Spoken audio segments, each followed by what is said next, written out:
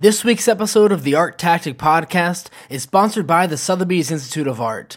With campuses in London, New York, Los Angeles, and online, Sotheby's Institute is the global leader in art business education, offering master's programs, 15-week intensive courses, summer study, continuing in executive education, and online courses. I'm actually an alumni of Sotheby's Institute. I did the art business master's program in London.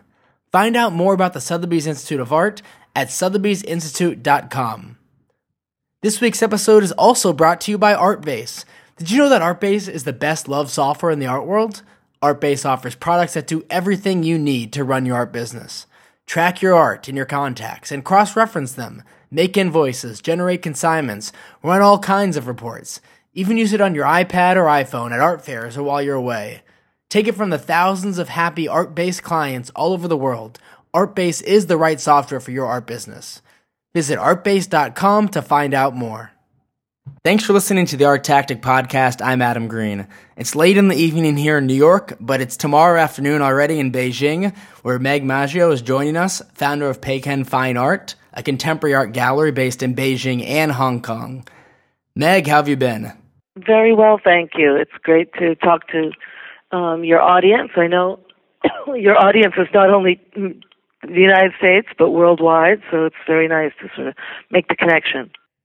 Yeah, it's great having you back. There's a lot of uncertainty as a result of the weaker Chinese economy and really low oil prices, and there's plenty of discussion, it seems nowadays, around the world about how that may impact the broader economy and the stock market, but not too many seem to really be talking about how it may impact the art market. You have a great perspective on this since you're there in China. So I wanted to ask, to what extent has the economy there and the really volatile stock market in China impacted the art market there? And can you give us a sense as to how much concern there is about the Chinese art market in the near future because of this? The Chinese art market and the so-called Chinese weaker economy, I think, are much the danger to the Chinese economy and to the Chinese art market is much overblown in the Western media. Granted, the Chinese manufacturing sector has slowed down. Granted, meaning Chinese exports have slowed down, and China, its economy is generally not as weakened as the Western media perception would have us believe. Yes, it has slowed down, but this is a bullet train slowing down to sort of normal train speed. And I would still say that it's good. If we want to use the train analogy, it goes faster than Amtrak. The economy here is not that we can't be sort of blinded by the volatility of the stock market. The volatility of the stock market is not equivalent to the volatility of the Chinese economy. There is still an extremely robust domestic consumer economy where the West, especially Europe and the United States, seem to be moving away from a sort of sociological point of view, moving away from hyper-consumerism. China is still very much a domestic consumer-driven economy. It's already made the shift over 10 years ago away from an economy overly dependent on export commodities, and it's already made a very healthy shift to an economy mainly dependent on its own robust domestic consumer economy. So, for me, the Chinese economy slowing down is actually a healthy and a rational move rather than a negative move. You know, you mentioned how things are kind of overblown in the Western media about what's going on in China. So is everything okay? And, from your gallery's business perspective, and I guess when you talk to other people in the art world there, everything still feels relatively calm? Well, I think that the art world here, if galleries were over-dependent on foreign buyers, they may be suffering because there's been a great shift in the Chinese art market, and the majority of our buyers are Chinese, domestic mainland or ethnic Chinese from around the world, and Asian. I think there's been a great shift to localization, and we have many more local clients and local audiences than we've ever had before. The days of having to depend on a few expat buyers are happily long over. Also, with this incredible growth of domestic museums, both in the state sector and the private sector, there's a lot of platforms in China that need to be fed with contemporary art. Most of those platforms want art that they're familiar with. Yes, there's going to be a major Giacometti exhibition in China in March. Actually, it will be the largest Giacometti exhibition ever in a museum in Asia, not only in China, and that will open in Shanghai in March, and that's in cooperation with the French government and in partnership with the French government and a private museum, the Long Museum not the Long Museum, the Budi Tex Museum, the Yuz Museum in Shanghai. So that's very exciting that we're getting sort of these world-class exhibitions now traveling through China, as well as a higher quality curatorial programming of domestic exhibitions. So from my point of view, the new growth of museums in China also has brought on a new growth in galleries in China, and the market is still very much maturing. It's very much a new market with a lot of potential to mature and develop over the next few years. It's really funny, actually, looking back on this next question I have for you. I recall in 2006, 2007, when China, the art market there in China really took off, and the only concern I remember people talking about is speculation and how you'd have artists come to auction and they'd make such great prices. And then kind of coming full circle, now over the past few years in the US and the European art market, we've seen a plethora of young emerging artists who head to auction really earlier in their careers, and they see their auction prices rise dramatically. Then the prices come crashing down shortly afterwards, unfortunately for the artists. This movement's been called zombie formalism, where these artists kind of paint in similar fashion in terms of the aesthetic. I'm wondering, has there been a similar phenomenon like that at all in China with younger artists, or are younger artists developing and going through the educational system, the gallery system? Is that a healthier environment there at the moment? I think it's much healthier now. I think it's a much more mature and healthy environment. The auction houses, let's be honest, the auction houses worldwide are definitely on a downturn. And I personally think that the days of the auction houses dominating the art market are happily behind us. And in China, younger artists were going to auction simply because of the void in museum infrastructure here. So a young artist looking for critical acceptance in the infrastructure did not have the opportunity to exhibit at museums that he might have had in other countries. Now, with the rapid increase in museum growth across the country, so every major provincial capital is now building new museums, the young generation of artists have much more museum exhibition opportunities. So they're not, they don't look on the auction houses anymore as sort of a place, the only option for sort of art critical recognition. So I really believe that the museum growth in China is just what is going to spur a more mature market here. And as the museums grow, the auctions will take a back seat to the museum and gallery world, and even the art fair world. I think the people that in the marketplace that are having the toughest time at the moment are really the auction houses. A lot is written, of course, about the Chinese art market, but there isn't often much discussion about what the difference is between Hong Kong and mainland China. You have a gallery in both Beijing and Hong Kong, especially for our listeners who maybe haven't visited China or have only been to one, not the other. What would you say are some of the biggest differences between operating an art gallery in Hong Kong versus mainland China like Beijing? Well, Beijing, I often compare to Berlin. It's a city, Beijing is the talent pool. It's the city with the largest concentration of artists living here of any city in Asia. There's hundreds, if not thousands, of artists living in and around Beijing. Traditionally, Beijing has been the center of Chinese culture. More recently, it's been the place where artists can live together and congregate and share ideas, and this is partly due to the concentration of universities in Beijing, and as well as the concentration of sort of cultural centers, meaning this is still essentially controlled economy, and the Ministry of Culture, which has in the past set a lot of top-down cultural policy is in Beijing. A lot of the decision makers in the cultural field in China are based in Beijing.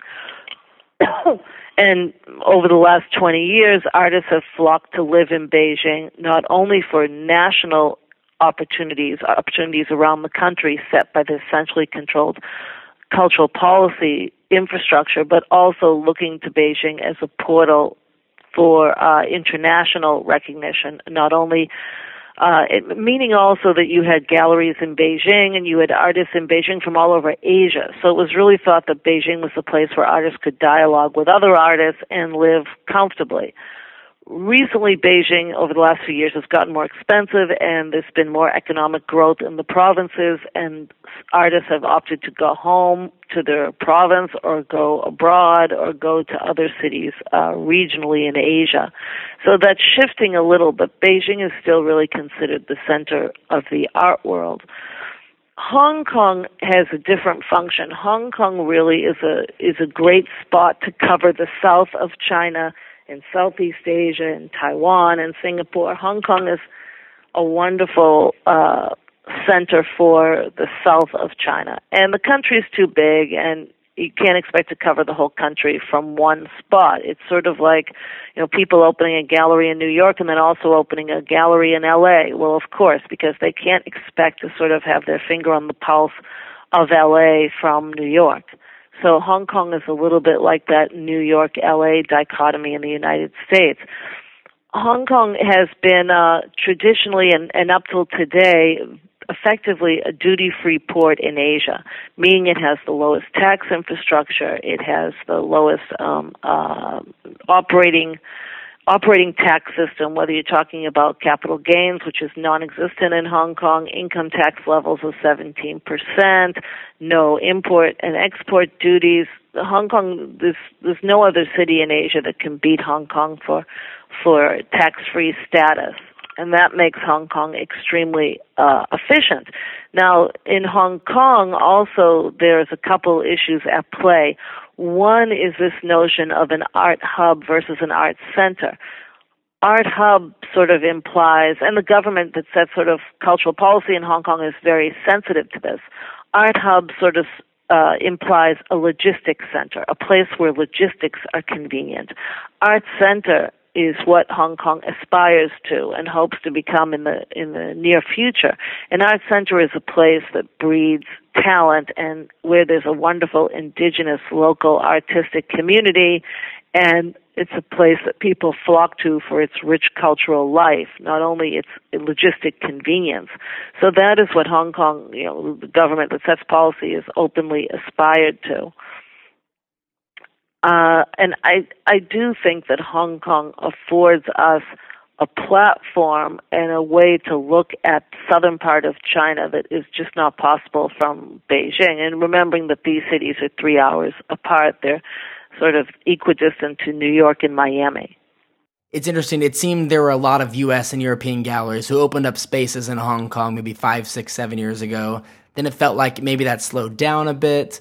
But now I just read David Zwirner seeking to open a gallery there, so maybe it's picking back up. And it's interesting, when we spoke with you a few years ago on the podcast, we asked what advice you'd give galleries who are considering opening up a space in China and trying to sell art to Chinese collectors. And now that you've seen a lot of galleries open up spaces, what's your perspective on what methods they did use to try to sell their artists to Chinese collectors, and to what extent do you think it's worked? It's sort of exciting this year because Massimo De Carlo, a real powerhouse gallery from Milano, is opening in Hong Kong in March. Mia Art Foundation, a Korean-Chinese very strong gallery from Beijing, is also opening in Hong Kong, and it looks like David Zwirner, or at least his PR machine, wants us to know that he's interested in opening in Hong Kong. And so I do think there's continued growth in Hong Kong and I wear another hat. I'm the chairperson on the board of directors of the Hong Kong Art Gallery Association, which is a newly formed nonprofit sort of chamber of commerce for the art galleries of Hong Kong, with Hong Kong government support and government subsidies of our little gallery association. We've already got almost 60 members, and those numbers are growing of, Hong Kong art galleries, not only local but also foreign. So we see the trend very much to be one of further growth in Hong Kong. That's very exciting, and I think people are initially attracted to the duty-free status of Hong Kong, as well as the strong presence of the Art Basel Fair and new art fairs that are sort of subsidiary fairs that are popping up around the Art Basel Fair. Rumors of Art Basel bringing its design fair to Hong Kong. Rumors of Phillips Auction House opening in Hong Kong. Bonhams opened a big office in Hong Kong last year. Christie's and Sotheby's are well established. The Chinese powerhouse auction houses, Pauli and Guardian, are both in Hong Kong. The Taiwanese auction house, Ravenel, is in Hong Kong. Korean auction houses, Japanese, Southeast Asian, they're all in Hong Kong. So everyone sort of recognizes the duty-free status of doing business in Hong Kong. They don't call it duty-free, but effectively it is. It's the lowest tax base of any major city in Asia. So I think everyone recognizes this. At the same time, they complain about the high cost of real estate, but the carry costs are much less given these low tax basis. So I think that makes it attractive. I think opening in Hong Kong is equivalent to sort of a startup scenario, and there's a lot of trial and error with all startup situations. And I think it isn't never easy to manage a business long distance. So when the principals are not based when the principals are based in their headquarters and they have to set up businesses overseas, I know how difficult it is, even for myself, to own and operate a gallery in Beijing and in a branch in Hong Kong. I spend a week a month in the Hong Kong gallery, but it's not the same as being there full time. So you have to build a team and set up an effective team to run your operations in your absence. That is difficult in a sort of greenfield environment where people don't have the prior experience managing art galleries and sort of curating and operating an art gallery. I think that the learning curve is very fast in Hong Kong, and people learn very quickly. There's been a lot of, I'm happy not in my organization, but in many of the galleries there's been a high turnover rate. And I think this is partly due to just sort of cultural miscommunication and long-distance management or lack thereof. And it takes time to really establish these galleries. And I hope that anyone who's opening a gallery in Hong Kong has a 5 to 10 year plan, because I think that's sort of the realistic time frame it's going to take to really build the business. I think a lot of our listeners are familiar with the political pop and cynical realism Chinese artists and their styles. But what are some of the interesting artistic trends you've seen from contemporary Chinese artists over the past couple of years that are really gaining attention in the Chinese art world? I think there's a growing interest in multimedia and new technology and video art, and incorporating all of these things into a more mixed media art practice. That the Chinese artists are extremely open to trying new media. They no longer feel that the only way to be an artist is to make an oil painting. Mm-hmm. Thankfully, those days are past. So I think the art schools are training people in, if you look across China, most of the top sort of elite art universities, they've set up these multimedia departments. And the multimedia departments are teaching everything from video making to animation to filmmaking to 3D, photography. They're teaching a wide variety of medium.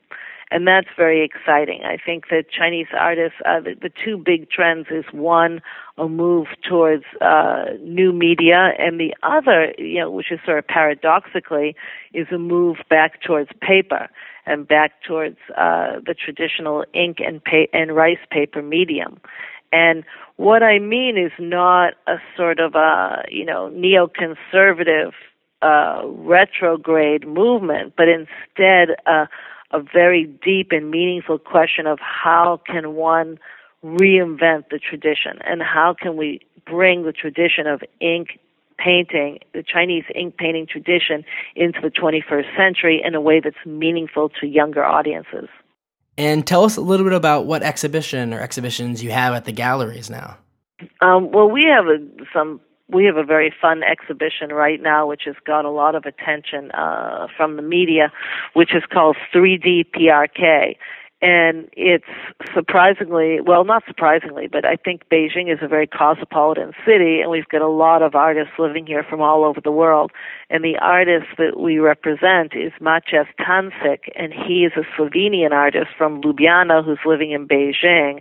And he's done a wonderful project called 3D PRK, which is he spent several weeks in North Korea, and he had sort of rare access to ordinary people in North Korea, and he came back with a fantastic 3D photography project of portraits of ordinary North Koreans in their daily lives, sort of less stiff, less official, less cliche, and more human portraits of the face of North Koreans, and a documentary film to accompany that project.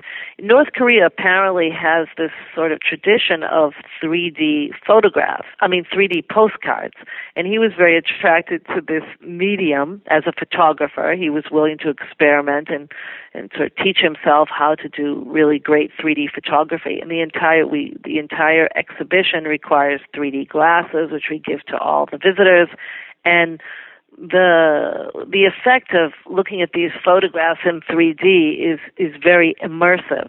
People feel sort of immersed in day-to-day North Korean life, and there aren't many opportunities to sort of experience that closeness to North Korea anywhere in the world. So the exhibition's been very popular. Wow, that sounds really interesting. For our listeners who can't make it to China and see it in person, what's the website for your gallery? Maybe they can log on and learn more about that exhibition. Sure. The website is pekimfinearts.com, PEKINFINEARTS.com. And the 3D PRK project may be going to the Houston Photo Festival this year, and we hope there'll be a book published and there'll be other exhibition opportunities. Meg, thanks so much for joining us and chatting with us about the Chinese art world. It's always great to hear your perspective. We really appreciate it. Thank you, and come to visit. I hope more galleries open in Beijing, not only in Hong Kong. And I think it will happen. Beijing and Shanghai will also see a lot of international galleries looking to open in the next year or two. We'll be on the lookout, definitely. Thank you. Thanks again to ArtBase for sponsoring this week's episode of the podcast. Did you know that ArtBase is the best loved software in the art world? That's because ArtBase offers products that do everything you need to run your art business. Track your art in your contacts and cross-reference them. Make invoices, generate consignments, run all kinds of reports. Even use it on your iPhone or iPad at art fairs or while you're away. Take it from the thousands of happy ArtBase clients all over the world. ArtBase is the right software for your art business. Visit artbase.com to find out more. This week's episode of the Art Tactic Podcast was also sponsored by the Sotheby's Institute of Art. With campuses in London, New York, Los Angeles, and online, Sotheby's Institute is the global leader in art business education. offering master's programs, 15-week intensive courses, summer study, continuing in executive education, and online courses. I'm an alumni of Sotheby's Institute. I did the Art Business Master's program in London. To find out more about the Sotheby's Institute, visit sothebyesinstitute.com.